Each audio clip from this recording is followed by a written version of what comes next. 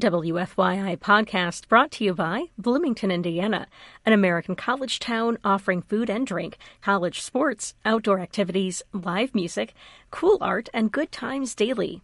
Everyone is welcome in Bloomington. More information at visitbloomington.com. Jim Banks announces his Senate bid, an attack on Mitch Daniels, plus a step towards universal school vouchers, and more. From the television studios at WFYI, it's Indiana Week in Review for the week ending January 20th, 2023. Indiana Week in Review is made possible by the supporters of Indiana Public Broadcasting Stations. This week, 3rd District Congressman Jim Banks officially threw his hat into the ring for Indiana's U.S. Senate race, a seat opening up as incumbent Mike Braun runs for governor. WBOI's Tony Sandelman reports. Banks, who recently announced a plan to create a, quote, anti-woke caucus in the House, is basing much of his campaign announcement on, quote, stopping radical socialist Democrats from trying to change America. Banks is joining what could be a crowded Republican senatorial primary. Governor Eric Holcomb, Congresswoman Victoria Spartz, and former Governor Mitch Daniels are all possible contenders facing Banks. Mike Wolf is the acting director of the Andy Downs Center for Indiana Politics. He says, given Banks' national profile and popularity among D.C. Republicans, the biggest challenge he'd face from that group would be Daniels. The thing about former Governor Daniels is that he's really well-liked in Washington, too. But from a different crowd, he's well-liked by the Washington media very much. And among many traditional Republicans in Washington, he's a very popular figure. Holcomb, Spartz, and Daniels have until February of 2024 to file for the race. How strong a contender is Jim Banks? It's the first question for our Indiana Week in Review panel. Democrat Ann Delaney. Republican Chris Mitchum. John Schwannis, host of Indiana Lawmakers. And Nikki Kelly, editor-in-chief of the Indiana Capitol Chronicle. I'm Indiana Public Broadcasting State House Bureau Chief Brandon Smith. Ann Delaney, even among rumored candidates, is Jim Banks the frontrunner? Well, there's no question that he's the darling of the radical right crazies in the Republican Party. I mean, he denied the fact that Joe Biden was elected president.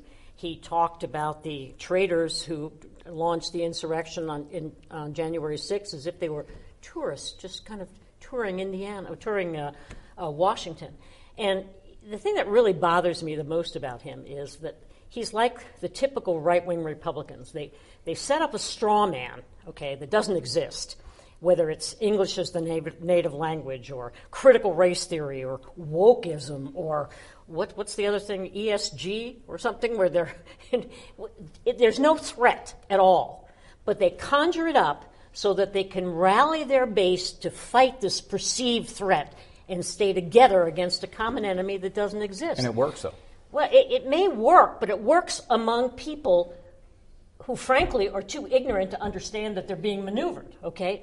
And that may be enough to get him the Republican nomination for the Senate. The question is that enough to get him elected? I don't think it is, because he's not a worthy heir to Richard Lugar. When you look at the two of them and the records the two of them have, nobody who voted for Richard Lugar for all those years would be happy to have Jim Banks representing them. Well, Ann doesn't like him, so it sounds like he might be the front runner for the Senate Republican primary. Well, I think he may be. I mean, he checks a lot of the boxes that you want to see from a statewide candidate. I mean, we've seen back in 2016 he has the potential to raise 7 figures, which that kind of checks the money box. And if you add all of the relationships he's made in Washington, almost being elected to a big Republican leadership position, I think that really opens up the money aspect for him. But he also has the name recognition, again, referencing that the leadership position that he almost got. And then even to Ann's point, I think a benefit of getting into the race first is you kind of get to set up camp about which side of the argument you want to be first, and we know what side of the camp he's in. I think in an op-ed he called Donald Trump the president of his lifetime. He said he's the most conservative person in the Indiana caucus, which he may have a point, but if we want to talk about winning in Indiana, winning a primary, again, to Ann's point, I think that's the way you do it. Well, I was talking about this with somebody, and let's look at the last couple of Senate primaries in this state where we had open seats. Todd Young won against the Jim Banks of his time a little bit, Marlin Stutzman. Now, Marlin Stutzman didn't have quite the name recognition or the national profile, perhaps, that Jim Banks has. Maybe not the money either, although he's being backed by some of the same groups. Todd Young easily beat Marlin Stutzman. I just looked it up. It was 67-33. Mike Braun, when he ran in 2018, was not the Mike Braun that's running for governor now. He was not as moderate as Luke Messer, but not nearly as conservative in that primary as Todd Rokita. He found this middle path, and he did it very successfully. Is going hard right, which Jim Banks has been doing for a while now, is that a good play against potentially some heavy hitters that might not be quite that direction? I would say in your research, you needed to go back a little further and look at the defeat of Richard Lugar, who was outmaneuvered on his right flank, to the surprise of a lot of people. So some of that was also that he'd been in Washington, D.C. Right, hadn't even lived in Indiana. Yeah. Well, crying out loud. I guess here's the issue. You asked these two folks, and I was hoping you would ask me, because the notion of who's the front runner, and I guess the flippant answer is for which election. And obviously, if you look at the calendar, the primary comes first. Yeah, he's well positioned for that, for all the reasons that you can read in Politics for Dummies, which is now in what edition? I don't know, Ann's book. You have to go hard right in primaries or hard left if you're a Democratic candidate. Generally speaking, that's who emerges from primaries here or in 49 other states or caucuses. That's just the way it works. If, in fact, we're talking about general election, though, I think Mitch Daniels would clean his clock. I don't think Jim Banks right now would stand a prayer in Indiana in the general. But you got to won't be running against Mitch Daniels. Right, but you got to go. Yeah, but you got to go through one before you get to the other. We'll talk a little bit more about Mitch Daniels in a second. But Nikki, even if other folks get in, is Jim Banks the next Republican nominee for U.S. Senate? I don't think you can say yet. I would be shocked if there weren't at least 3 candidates who are going to go for an open seat. Victoria Spartz, Congresswoman Spartz, has obviously said she's interested. And, love her or hate her, she's a fighter. She's not going to sit back and, just let Jim Banks be the heir apparent. So I definitely don't think we know until we see a little bit more of what the field might be. Does this put more pressure on Victoria Spartz if she's going to run to announce soon now? Yeah, I guess. I mean, right now we're starting stuff so early. Yeah. I just love your comment about she's a fighter. Anybody who gets in this race, by definition, is going to be a fighter. There are no shrinking violets in this because it'll be a bloodbath. And in fact, we're already seeing this week national media, Politico, The Hill, and others talking about this being sort of ground zero in a new civil war within the Republican Party. And I would add, Victoria Spartz would have to get into that camp with Jim Banks on the right? Like she's not going to run as a moderate. She's on to be in the moderate. Well, that's when you start looking about how it breaks. So if you got a sensible Republican candidate, moderate on the trajectory like Richard Lugar had, maybe you'd have a chance. Yeah, it's funny you mentioned that. Well, speaking of which, before the U.S. Senate race even had an official participant, the prominent conservative group Club for Growth made a bid to keep one person out of the race. The organization, led by former Indiana Congressman David McIntosh, released an attack ad against Mitch Daniels. Daniels is reportedly mulling a bid for the Senate seat being vacated by incumbent Mike Braun. Club for Growth, long a fixture in Indiana and national politics, wants to stop it before it starts, pulling no punches. After 50 years in big government, big pharma, and big academia, Mitch Daniels forgot how to fight. An old guard Republican clinging to the old ways of the bad old days. The ad attacks Daniels' record as federal budget director and governor. Longtime Daniels advisor Mark Lubbers told the Indiana Capital Chronicle the ad is a gross distortion and that Daniels' conservative record is crystal clear. Chris, does an ad like this make Mitch Daniels more or less likely to jump into this race? I think anybody that runs for a political office at the statewide level or the federal level has to have a heightened sense of competitiveness, has to have a sense of wanting to protect your self-image because, you want, obviously, the constituents to vote for you. So if I was in his position and I have an attack ad come out on me that A, I haven't even declared yet, and B, criticize me for liking motorcycles, kind of like what the ad did, I mean, yeah, it would probably kind of boost me to want to kind of get into the race and prove people wrong. Now, obviously, I'm not speaking for Mitch Daniels on that, but one thing I really that really shocked me about the ad was it attacked him for things that you usually do not hear Mitch Daniels attacked on. Like typically the common criticism is, right, he's not big enough on the social issues. He kind of doesn't jive really well with the social right that wants to care more about those issues. So the fact that it just came straight for what is kind of this, this aura of Mitch Daniels, which rightfully so, taking the state from bankruptcy to a AAA credit bond rating. Rightfully so. You can't deny that one. Actually, I can. Okay.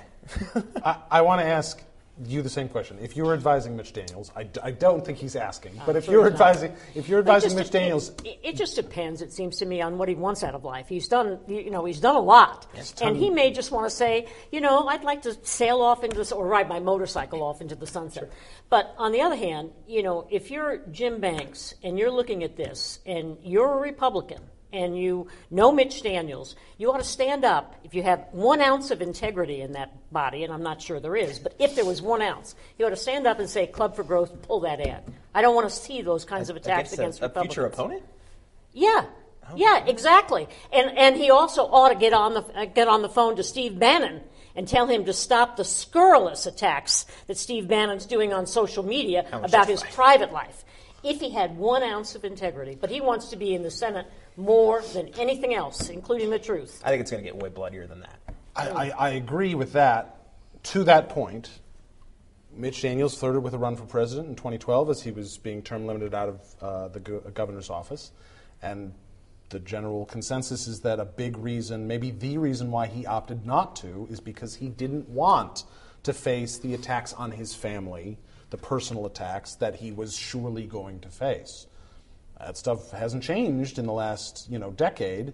Is that keep him out of this race? Not only has the stuff not changed, but what civility we had 10 years ago seems to be completely gone. So, I can't tell you the number of Banks supporters who have reached out showing me every little thing they think is a negative against Daniels. Oh, look at an old ad where he said it would be the last office he ever ran for. Look at this quote from 3 years ago where he said this. I mean, they are working hard against someone they know would be the favorite the minute he jumps in. Mark Lubbers, who you mentioned in the thing, he said, as a personal friend, I hope Daniels doesn't run because this is going to be awful. But as he said, for his country, he hoped he would run and, quote, beat Banks to a pulp. That gets to does it make it more or less likely to run? I also saw a reporting this week that a source close to Daniels said the second he gets into the race, he'll have $50 million to spend. I think there is a lot of pent-up frustration or anger, and there were probably stronger words, that loyal conservative Republicans in the state of Indiana have been simmering inside them for the past 12 years or more, essentially since, let's say 8. Let's not go back that far, but let's certainly go back at least maybe to some elements of the Pence administration here and then the Trump administration in D.C. And I think there is a lot of pent-up frustration. This would be a chance to sort of vent. But let me just say this about the ad. I think the rhetoric is predictable in that it's boilerplate language. What do you want to attack? Somebody who's been around a long time. Corporate ties, sure. Big business. But listen, if you had to caption that for somebody who isn't familiar with this, here's what it would sound like. This is a person who deserves to be booted, cast aside because he had ties to the largest economic driver in Indiana that's been influential in driving our economy for 100 plus years, Eli Lilly. He's not qualified because he has ties to this institution that happens to be one of our crown jewels in terms of one of our foremost R1 research institutions with Purdue University. I say that as an IU grad, but I certainly respect a good thing when I see it. And this notion of Washington. Oh, so Ronald Reagan, the person for whom you served as political director and Office of Management and Budget Director, must be some horrible person too. So basically, in that ad that is predictable rhetoric, you have slammed Ronald Reagan, Purdue University, and Eli Lilly and Company. That's the way I would see it. And I think, too, that Nikki's right. There is no civility anymore in politics at all. But I think in this state, having personal attacks on his family and his relationship with his family will backfire. I really do. I think they do that at their own peril. And that might be the difference between running for president, where you have to face that on the everywhere. National airwaves, and not that this race won't get national attention, but nothing like a presidential race does, and doing it in Indiana, where I think I agree with you. I'd like to agree with you that I don't think Hoosiers would appreciate those sorts of personal attacks, but I've stopped making predictions about politics, so time now for viewer feedback. Each week, we pose an unscientific online poll question, and this week's question is, who should be the Republican nominee for U.S. Senate in 2024? Jim Banks, Mitch Daniels, or someone else? Victoria Spartz certainly on that list. Last week's question, should Indiana provide free textbooks and curriculum materials for all K-12 public and charter students? 85% say yes, 15% say no. Ann is shocked. She thought it was going to be a lot higher. Because you put charter schools in there. There we go. If you'd like to take part in the poll, go to WFYI.org/IWIR and look for the poll. Speaking of education, Indiana lawmakers are considering a bill that would greatly expand the school choice voucher program. Indiana Public Broadcasting's Violet Comber-Weiland reports it would let families receive most of the state funding local public schools would have gotten to educate their child. Currently, low and middle income parents who have children with disabilities and choose to leave public school are eligible for thousands of dollars in aid under a state program. The money can be used to pay for special education services. The proposed bill would expand the eligibility of this program to all students. Jenny Whitaker teaches high school math. She says there is no accountability in terms of funding for the bill. The lack of state oversight and the lack of parameters on who can receive this newly created voucher puts the state in a financial risk. There are no limits on who can receive these vouchers.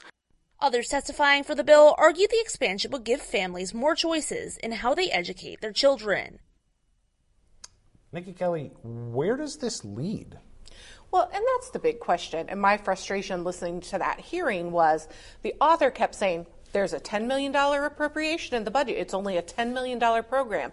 No, you can't create a program that makes every student in all of Indiana eligible for this money and then not look at the potential costs down the road of that. That is irresponsible legislating.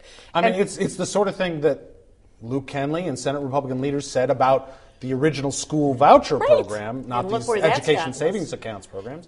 But they said, when you start that, we're not going to stop at whatever it was at the time. Yeah, and looking back, the voucher program originally had a cap of 7,500 people. Cost $15 million the first year. Guess what? We're at 44,000 people and $240 million a year. If you want to have the conversation about whether school choice, universal school choice is good, whether through education savings accounts or vouchers, which, by the way, there's no reason to have them both. No. They would be the same thing.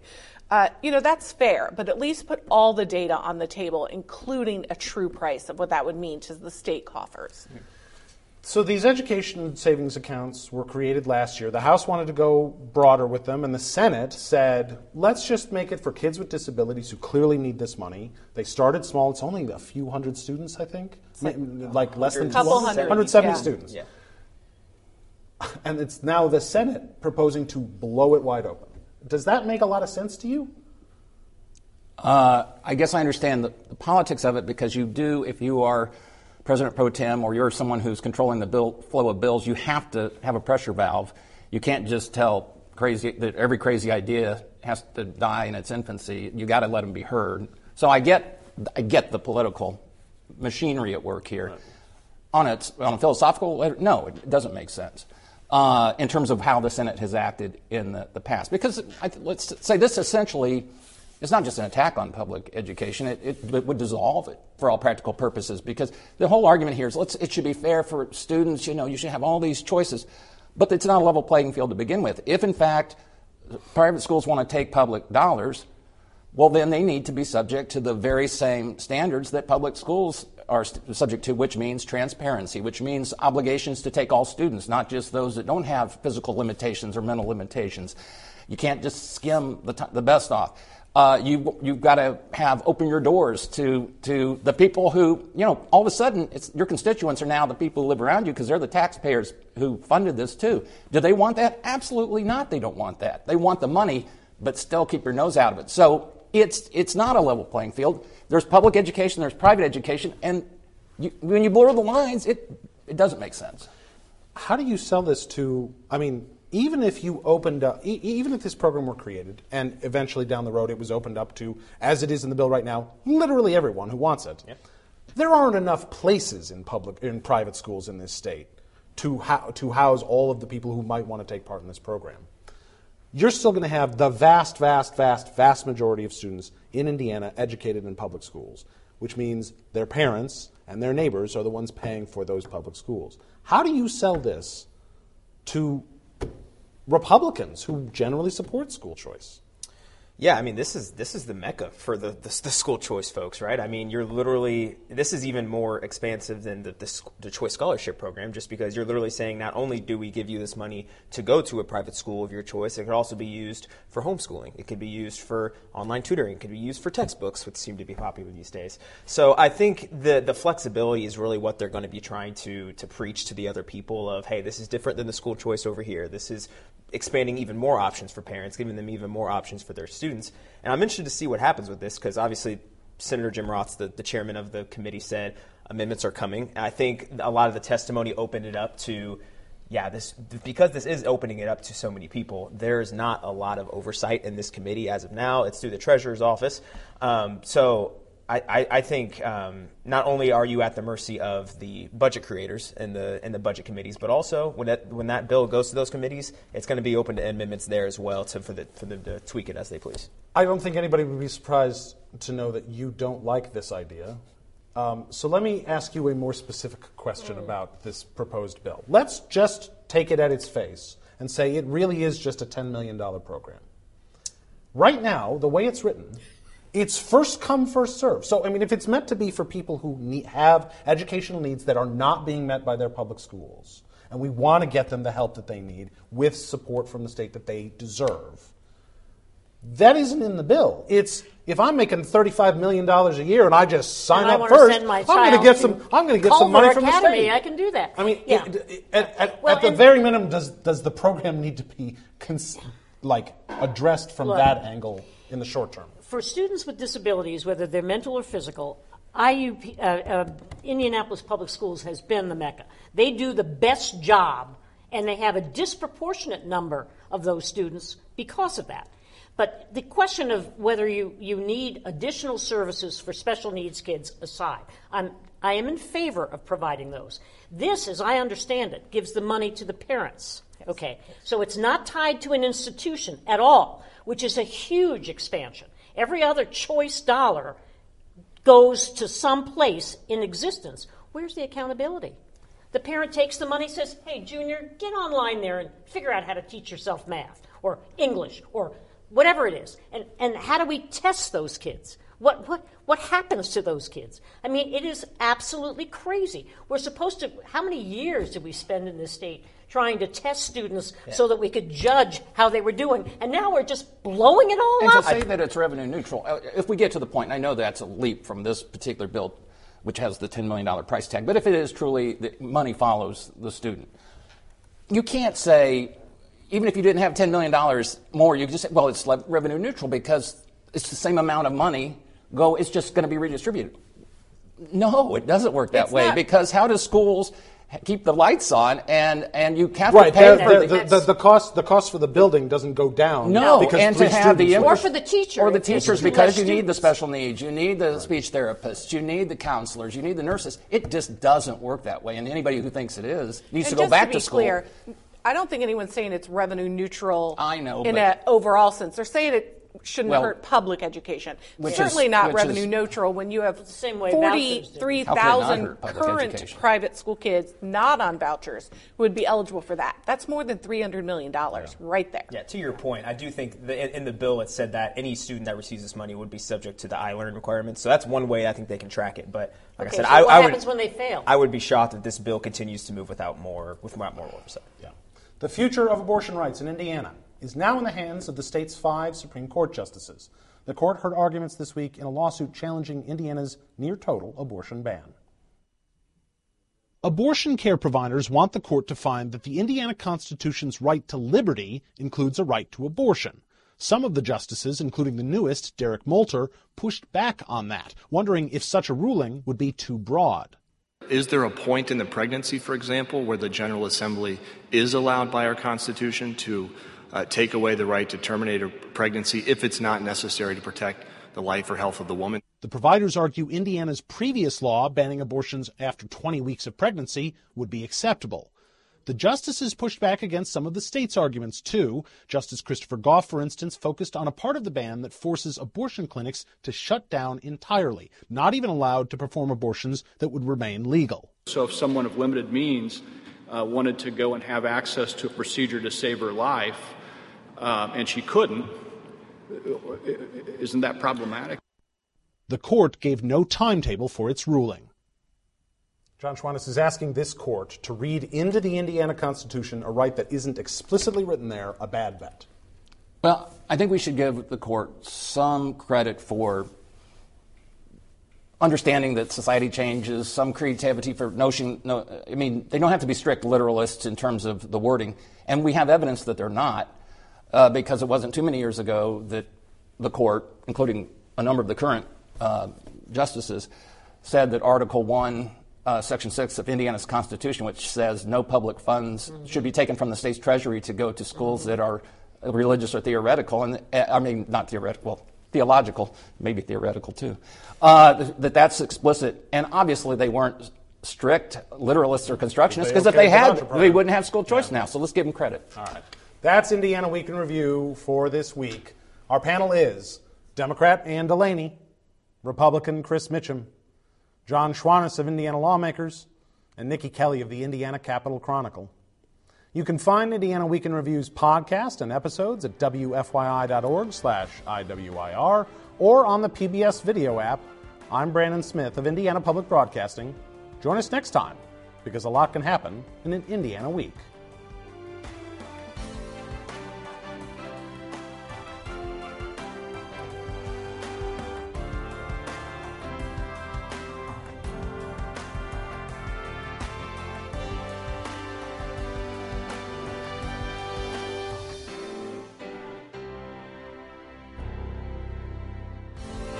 The opinions expressed are solely those of the panelists.